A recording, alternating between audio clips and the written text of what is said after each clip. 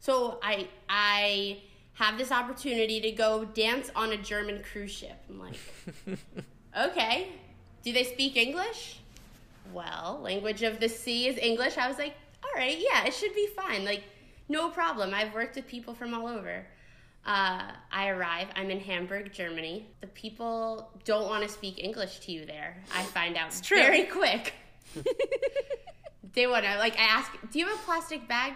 I don't speak English. I don't understand what you're saying. You just said 2 very good sentences. I was like, yeah. Really? Okay.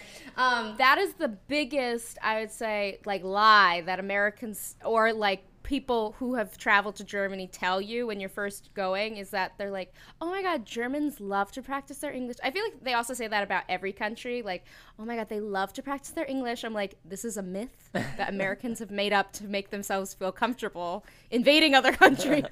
Literally. Oh, I feel like the younger generation, I had a better time, a better experience. Yeah. But I do agree with you on that one, Rob. So in my cast, there's 6 dancers, and I go to rehearsals on the first day, and there are 4 Ukrainians, 1 Brazilian, and me. Here I am, like, 4 Ukrainians, 2 of which this is their first job speaking English, so obviously they're going to be, like, more closed off, and it is more challenging for them. And it was like 2 months of it, so... Yeah. You thought, like, I had the same experience with Ukrainians, like, that kind of not warm and nothing is happening. Like, I've been with some people, like, on the 2 separate contracts, and at the end of the second contract, they would not even say bye, goodbye, or something. Totally understand, like, what are you talking about? Yeah, and maybe, well, it's funny you mentioned them saying, like, goodbye, because I'm always like, our language is, hey, how are you? Like, that's just our greeting. Yeah. And my partner ends up getting hurt on the contract. I have a second partner. He's like, why do you always ask, how are you? You just asked me an hour ago. Why are you asking me now? And I was like, it's just kind of how we greet people, and then you're supposed to just say, I'm good, how are you? And then you just go about your day. Like, I guess we don't really want details. So. Yeah. It is really funny. Like, I actually found I struggled in the same way. I would say, like, you know, once I understood that there's such a cultural difference between America and, like, literally everywhere else. Like, we're so used to being fake, but in a genuine way, if that makes sense. Like, in order to be polite, you almost have to be fake happy to tell the other person, I'm respecting your happiness. Does that make sense? Yeah. Like, I feel like you walk in with a smile even if you're having a bad day in this work environment, because that's, like, just kind of the culture in the U.S. Like, leave your stuff at the door.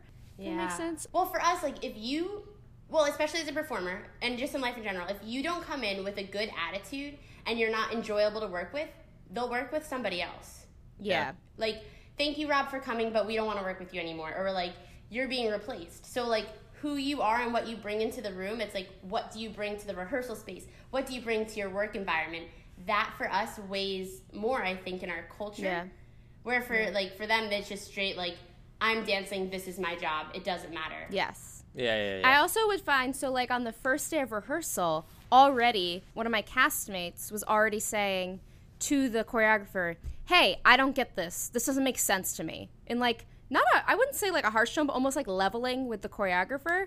And that is another, like, real big no-no, I would say, in American, like, theater, dance world. You always let even if they're the same age as you, they are the authority in the room, and you respect what they say. And if you are really struggling, you go up to them after, and you go, and you whisper in soft tones, I'm so sorry, but I don't understand this part. Can you help me? And then they'll help you, and it's totally fine. But it's like there's such this weird, like, social dynamic that, like, I found working in Europe. It was so, like, once I actually accepted it, I was like, oh my God, this is so nice, because I can really just be myself in the room and struggle, and they'll make fun of me, and then we'll all laugh, and then we'll get through it together.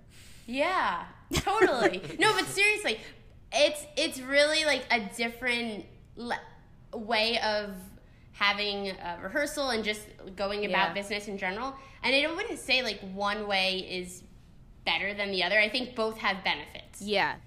And especially like for us being so in touch with our emotions, in touch, sensitive, aware. Yes. You know, to go into that other culture, it's like, whoa, this is so different. But coming from that culture, look how fast you can solve things.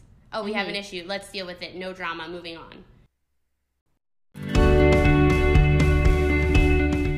Thanks for listening to this episode of We Have a Lot to Talk About. We have new episodes coming out every Monday on most podcast platforms and on YouTube as well. And don't forget to subscribe, like, rate, and review us, as well as give us a follow on Instagram at We Have a Lot to Talk About podcast. Talk to you next time.